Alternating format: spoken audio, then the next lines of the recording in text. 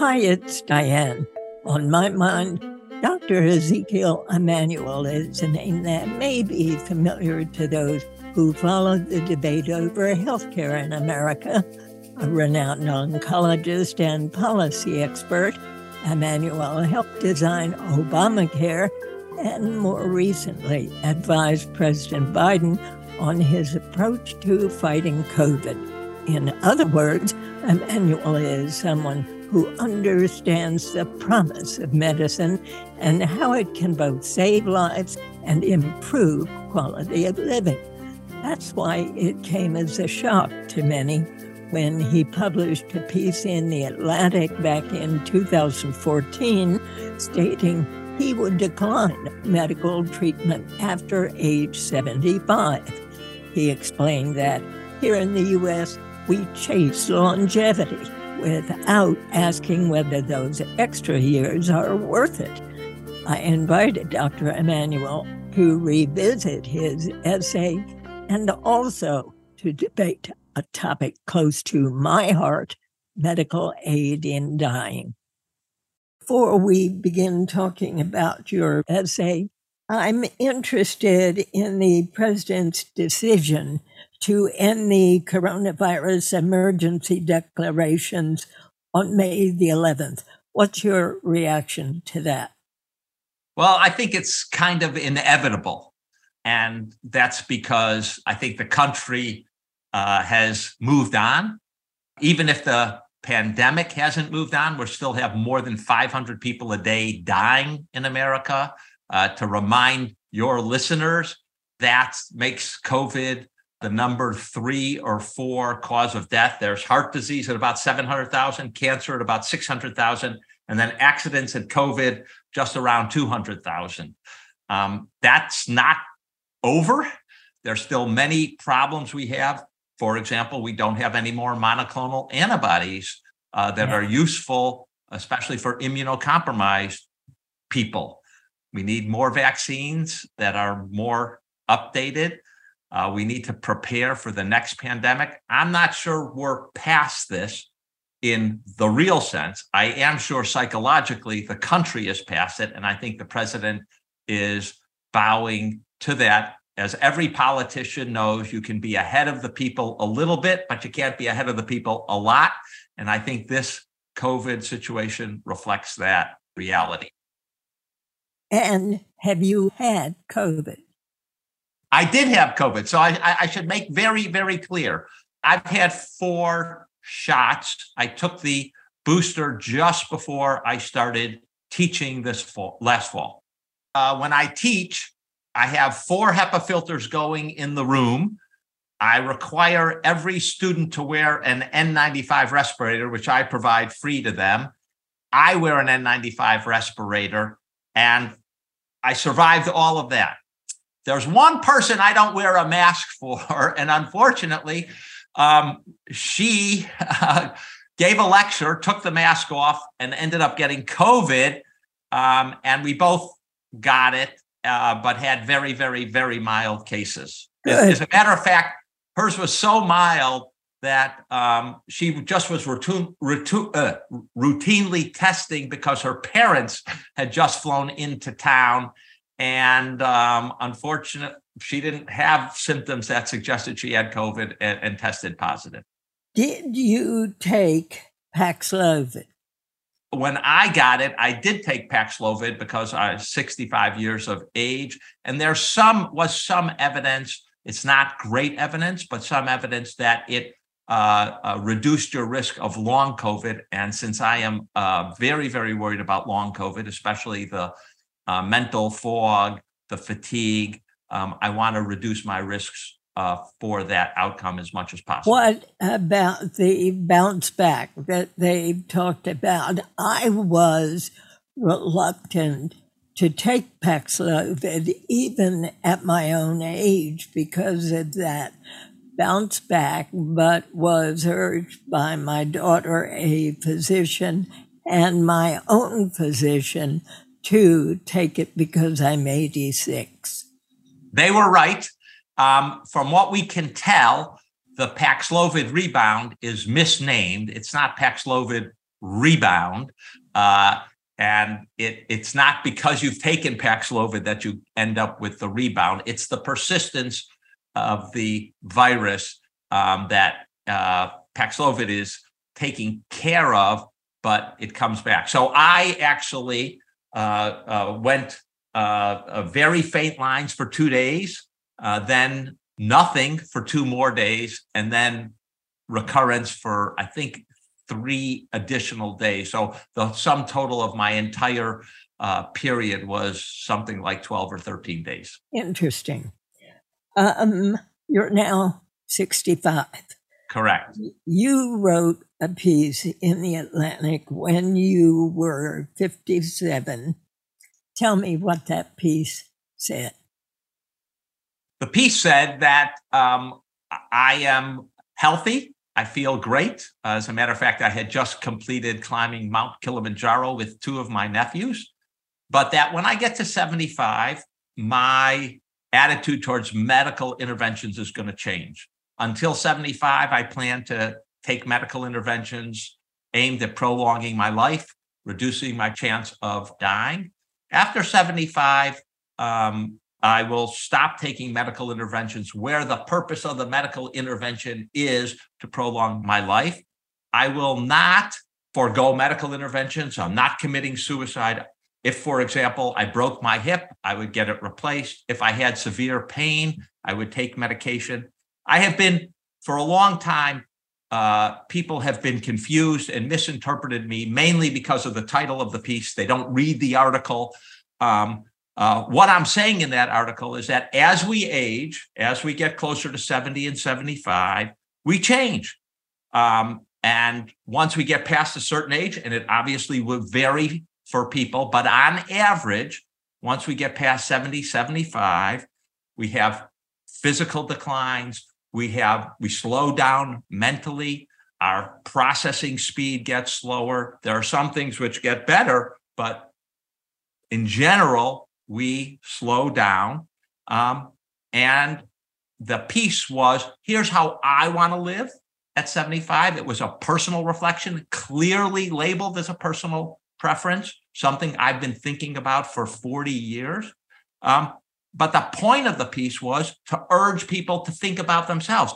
How do they want to live as they age and their powers, physical and mental, decline? Suppose at age, let's say 74, you were told you had prostate cancer, which could be helped by chemotherapy and radiation. What would you say? You're talking to an oncologist, and that's probably not a great example because prostate cancer tends to be very slow growing. And I've been out there that I think we overtreat prostate cancer. But I agree with you. Let me be pretty clear, and a lot depends upon the details of the circumstance. Assuming I'm average, and that's an important assumption, assuming I'm average, and again, few of us can be outliers like you, Diane, still working at 86. Most of us are gonna be average. That's what average means. And under those conditions, at 74, assuming I'm still going, I would probably take chemotherapy. But if it happened at 76 and say I needed to take chemotherapy, I probably wouldn't. On the other hand, and I think this is very important, I've thought a lot about this. If I turn out to be like you, Diane, and I'm an outlier, I'm still working, I'm still mentally sharp, and able to do what I can do to make the world a better place, then I very well might change my opinion. And by the way, I said that in the article. I know you did. I was very clear. And again, this isn't policy. All through COVID, I've been arguing we've got to protect our elderly and seniors. And on Medicare, I've been very clear. We need to provide benefits to people no matter what their age, if that's what they want. The point of my article is to make people think about what they want. Exactly. Not go blindly into the future and age and just let it come upon you. I sort of believe in the Socratic view. An examined life is what you want. And this is a critical element that we need to examine because it's going to happen to us. And we don't want it to happen to us. We want to think about how we should live as we age. I want you to know that I totally agree with you. However, where I think you and I have a different opinion is in the area of medical aid in dying, which has now been approved by 10 states and the District of Columbia. I have been a champion of that. I have participated in the creation of a documentary on that subject and have written a book on that called When My Time Comes. I'm very familiar, Diane. You and I do disagree about that. Tell me why you believe that an individual who, like my husband of 54 years, with Parkinson's disease so advanced and at 84 years of age could no longer feed himself, could no longer stand on his own, could no longer walk, when he could not get medical aid in dying because he lived in Maryland, used VZ, voluntary stopping of eating and drinking. It took him 10 long days to die, whereas he had believed his doctor would provide medical aid in dying, which is so different from euthanasia. I don't think it's so different from euthanasia, first of all. Why not? Because the purpose is the same. And I don't know that who does the final thing makes a moral difference. So let me begin with something I've said before is there may be cases, and I've seen cases, certainly as an oncologist, it's hard not to see cases where it may be justifiable to have medical assistance to end a life. I think they're probably more rare than most people think. Second, that is not a good justification for legalization. As the law says, I think, or the aphorism goes, hard cases doesn't make good law. I think that's generally true. The second point I would make is that when you look at places, what's the point of legalizing euthanasia or assisted suicide? Not euthanasia, two different things. The only thing that's different is who does the last act. If I do the last act, it's I don't think from a moral euthanasia. standpoint. Okay, I here again, you and I disagree. I don't think from a moral standpoint the difference is all that big. Anyway, my point is that a lot of people think this will make dying easier. It addresses a very tiny amount of the issue. In the Netherlands and Belgium, which have legalized euthanasia and assisted suicide for a long time, less than 5% of deaths occur by this mechanism. In Oregon, it's less than 1%. You're not solving the problem we have in this country of bad end-of-life care and the fact that most people don't get the care they want by legalizing euthanasia and assisted suicide, which many people do. The second point I would make is that the data we have is that most people think, yes, the reason we should legalize euthanasia and assisted suicide is because of people in pain. And then when you actually survey them, other reasons, less than a majority of people just find them justifiable. It turns out that the vast majority, if not almost all of the people recently in Oregon, don't have pain. Right. They are depressed. They're feeling hopeless. And our usual approach to depression and hopelessness is not, here's some pills, you can, commit suicide. Our usual approach is, let's address that problem. And I think that's important. The last thing I would say is that a lot of people think euthanasia and assisted suicide are quick, painless, and flawless. It is not necessarily true. We don't have good data on this because no one is willing to study it. And the one study done in the Netherlands show that they're not quick necessarily, they're not painless, and they are not flawless, that people wake up, you can't find a vein for many people. People vomit up the medication. So you described 10 days of your husband having to not eat. That actually usually happens pretty quickly, and one should not think that the alternative is quick, painless, and flawless, because that's not the alternative. Every medical procedure has some rate of flaw and problem, and euthanasia and assisted suicide is no different.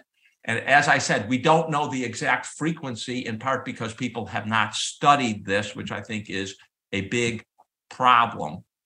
So for those reasons, I'm not for legalization. Okay, I get that you're not for legalization.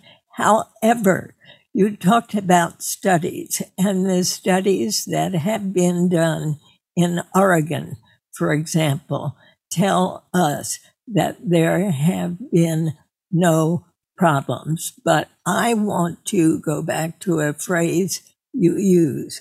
You said people should have the care they want. And what I am arguing for is exactly that.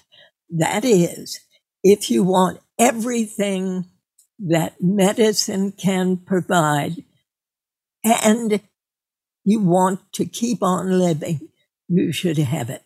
If you want God to be the only decider, you should have it. And if you want medical aid in dying to end your life, because exactly as you've said, there is no joy in living.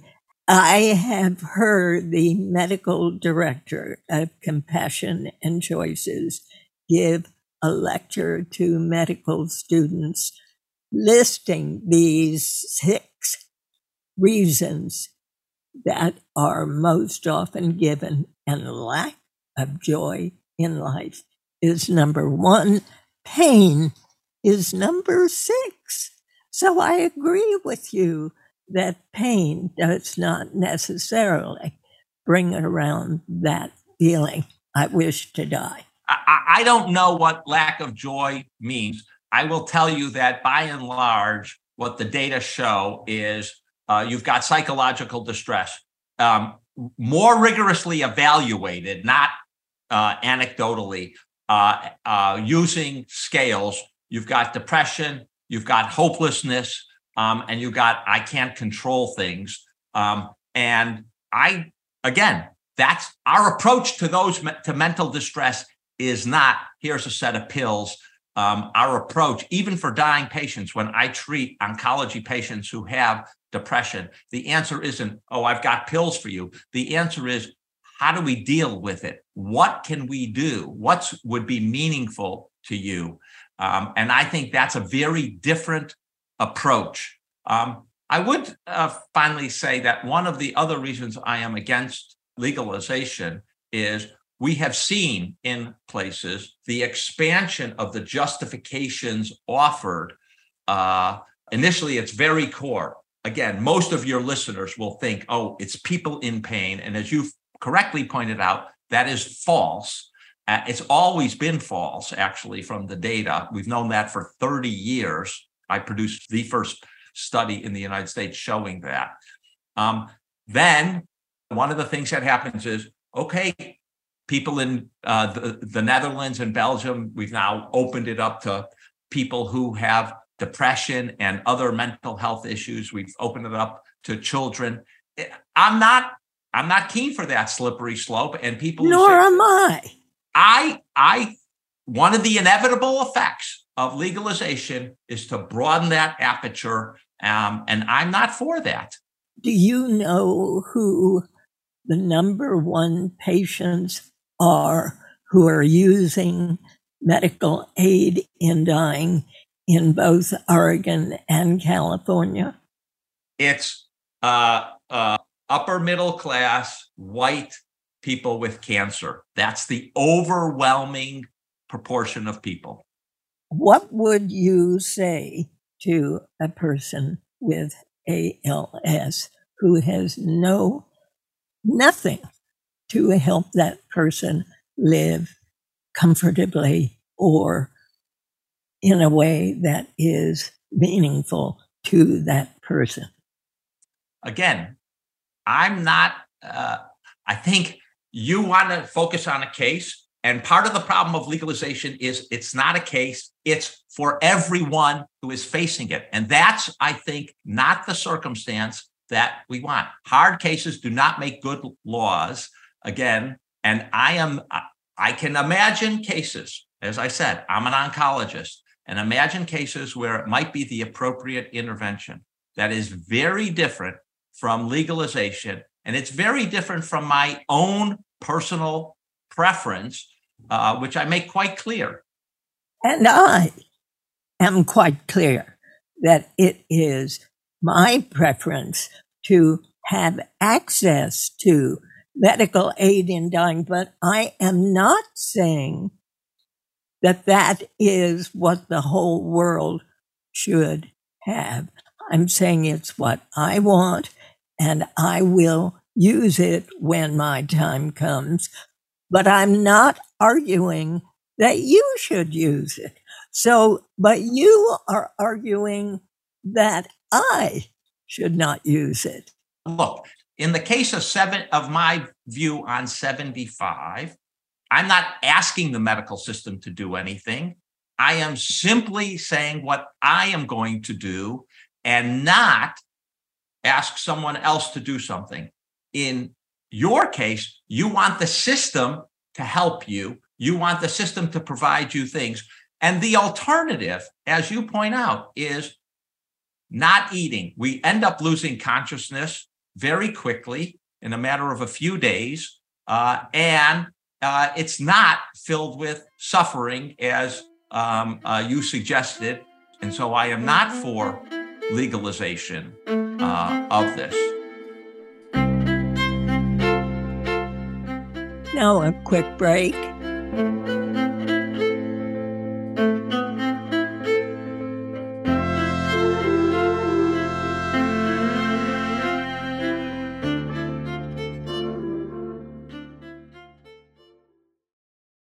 Hi, it's Diane. Join me for my next book club event on Wednesday, March 27th at 1 p.m. Eastern. I'll talk with Michael Crummick about his new novel, The Adversary. Find out more and register at dianereen.org/book club. And we're back. Here's the rest of my conversation with Dr. Ezekiel Emanuel, Vice Provost for Global Initiatives and Co-Director of the Healthcare Transformation Institute at the University of Pennsylvania Perelman School of Medicine. How long are we living now? It depends who we are. Unfortunately, as your listeners may know, average life expectancy in the United States has gone down.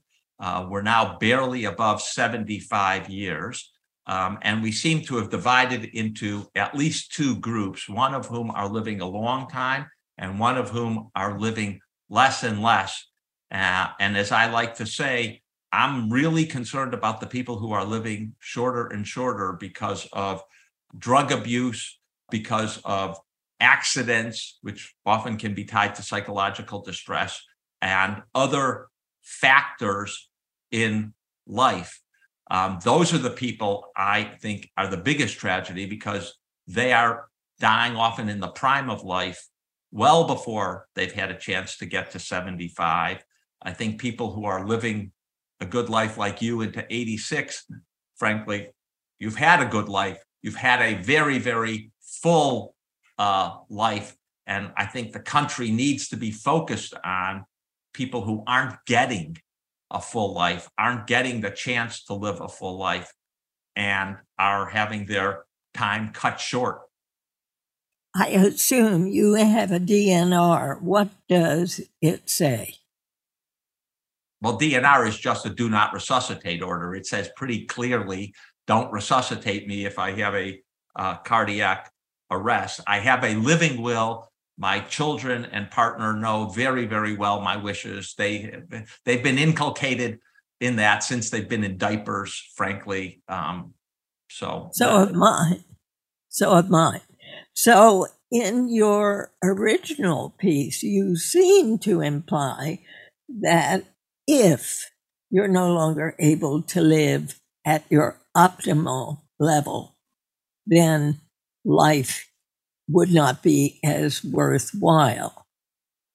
I'm not sure I said optimal level. Look, there's a lot of things that would still make life meaningful and fulfilling, even if I'm not at my optimal level.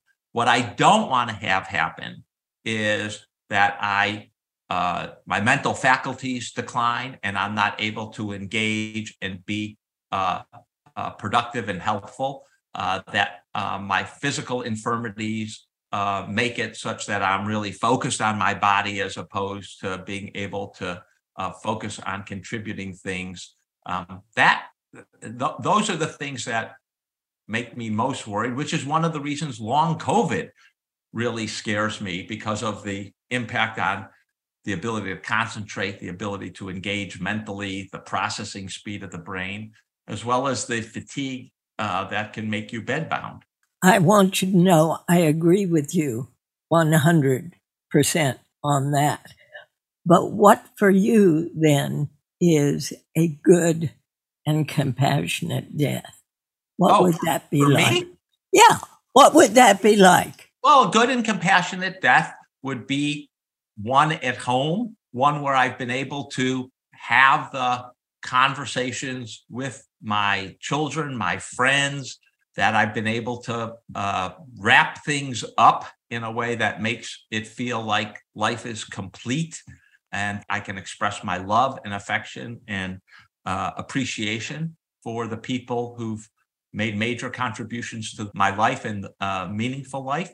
That's an ideal way. The exact last minute, I don't know that I'm too worried about that. I honestly, that just doesn't preoccupy me. What preoccupies me is the years before. Look, I've been working on end-of-life care and trying to improve end-of-life care for almost 40 full years now. I wrote my first paper in the mid-'80s, I believe, and developed the first, comprehensive living will advanced care directive document, in the late 80s.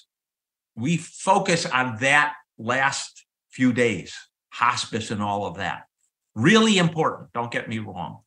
What I'm trying really to focus on is, before that time, the aging process and figuring out that process. I think that's a period we blank out, we don't focus on. I think for good reason. Our models of it are not great. Often we have seen our parents or our grandparents decline, and maybe not even in a dignified way. We've seen them in nursing homes or assisted living facilities. And what I want is for people to think about that time. I've thought a lot about that time for myself, and what I want to have happen during that period and what I don't want to have happen. I'll tell you, Diane, maybe the best example I can give is about a year ago, I taught a course on Benjamin Franklin. After all, I'm at the University of Pennsylvania. He's our founder. He's also probably the most brilliant man ever born in the North American continent. He lived a model life as far as I can tell. He continued to be active past 80. He was 81, 82 when the Constitutional Convention happened, and he attended and weighed in many ways, gave a brilliant speech at the conclusion of the Constitutional Convention saying, look, I don't fully endorse everything in this Constitution, but we all have to compromise and we all should unanimously endorse the Constitution. He wrote his last article, a searing, sarcastic takedown of slave owners' justifications for slavery. just 3 weeks before he died. He was constantly curious, constantly engaged, constantly doing the things he could do right up to the last few days of his life. That's a model. That's what I would like my end of life to be. And he was 84 when he died. One last question, and that is in regard to Alzheimer's. Alzheimer's is a growing national issue, not only for the elderly, but for the families, for the caregivers, for everyone involved. And yet, the government does not seem to have put as much money as it could to find what is causing Alzheimer's at younger and younger ages. If you had a wand to wave regarding Alzheimer's, what would you do? Well, first of all, I don't know that the actual frequency, and again, I'm not saying you're wrong, but I don't know that the actual frequency at younger ages is a real phenomena as opposed to an epiphenomenon. We're testing more, we're seeing more. We do know that there's Alzheimer's, that some people are prone because of genetics to Alzheimer's at a younger age. Per population, I don't know that it's going up. And again, I'm not disagreeing. I just don't. Okay. We do know that basically there's a very low level of Alzheimer's pre-75, and then after 75, it goes up very, very steeply, such that by 80, you have a quarter to a third of people have the signs of dementia. And frankly, I think it is scary. There is a huge amount of research that has been going on. We've tested a number of drugs with a model of trying to interfere with the tangles. And the problem is they've all failed. We now have one drug that appears to slow the cognitive decline, although it doesn't reverse it. And we'll see if that's how real that is and whether it can be repeated. I am not an expert in Alzheimer's. I think it is a very scary situation for people. It scares me. Your body works well, but your mind doesn't. Is I think, a enormously scary phenomena. Sure. We do know that there are some things like exercise and diet that you can do to reduce your risk or delay its onset, but it is a serious problem, as is the whole aging situation for health systems and society going forward. Every society, not just the United States, is aging with more old people, and our mechanisms for managing that are pretty antiquated. We really haven't wrestled with the problem. And let me say, from my study of other countries, all countries are in the same boat. They haven't wrestled with the problem well. I will say, let me return to one of my comments. I think Alzheimer's is serious and seriously scary. It's also serious and seriously scary to have a large swath of the American population not make it to old age because they're dying young, either from self-inflicted, violence, accidents, substance abuse. And I think there are many things we need to have attended to in our society. And, if I could wave a magic wand, my magic wand would be, I want everyone to live to 75 and live well and have a meaningful life, and that people over 75 get the kind of care that they need. Are you going to continue to go to doctors after 75? As I said, depending upon what I have, if I, break bones, have some substantial pain, have problems which are interrupting my ability to lead a life. Yes, I mean, that's something that I will address. What about a flu shot? No, I'm not doing a flu shot after 75. How come? Diane, let me go back to the point. If I'm average, that's what I'll do. If I'm like you, an outlier and still functioning, still working, then I will re-examine and do things. As I put it in my article, on average, 75 is a pretty important inflection point for average people. Most of us are average by definition. We all like to think we're extraordinary. We all like to think we're outliers. That, by definition, can't be true. What I want is for people to think through what they want as they age and as they have the inevitable physical and mental infirmities that accompany aging. And I'm pretty clear, if I'm average, I am not going to spend my time prolonging my life. Dr. Emanuel, thank you so much. It was great pleasure and great fun talking with you. It was my honor, Diane, to be on your show. Thank you. And I hope we've cleared up at least some confusions and misinterpretations of my own personal philosophy. And I hope that your listeners develop their own personal philosophy of aging and what they'll do and not do. That is my entire point, is to have people live an examined life and have their life be examined as they age into their 70s and 80s. Thank you. Thank you. That was Dr. Ezekiel Emanuel, Vice Provost for Global Initiatives and co-director of the Healthcare Transformation Institute at the University of Pennsylvania Perelman School of Medicine. His latest book is titled, "Which Country Has the World's Best Healthcare?" And that's all for today. We welcome your feedback and suggestions.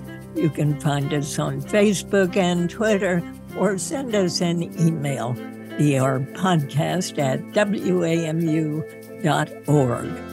Our theme music is composed by Jim Brunberg and Ben Landsberg of Wonderly.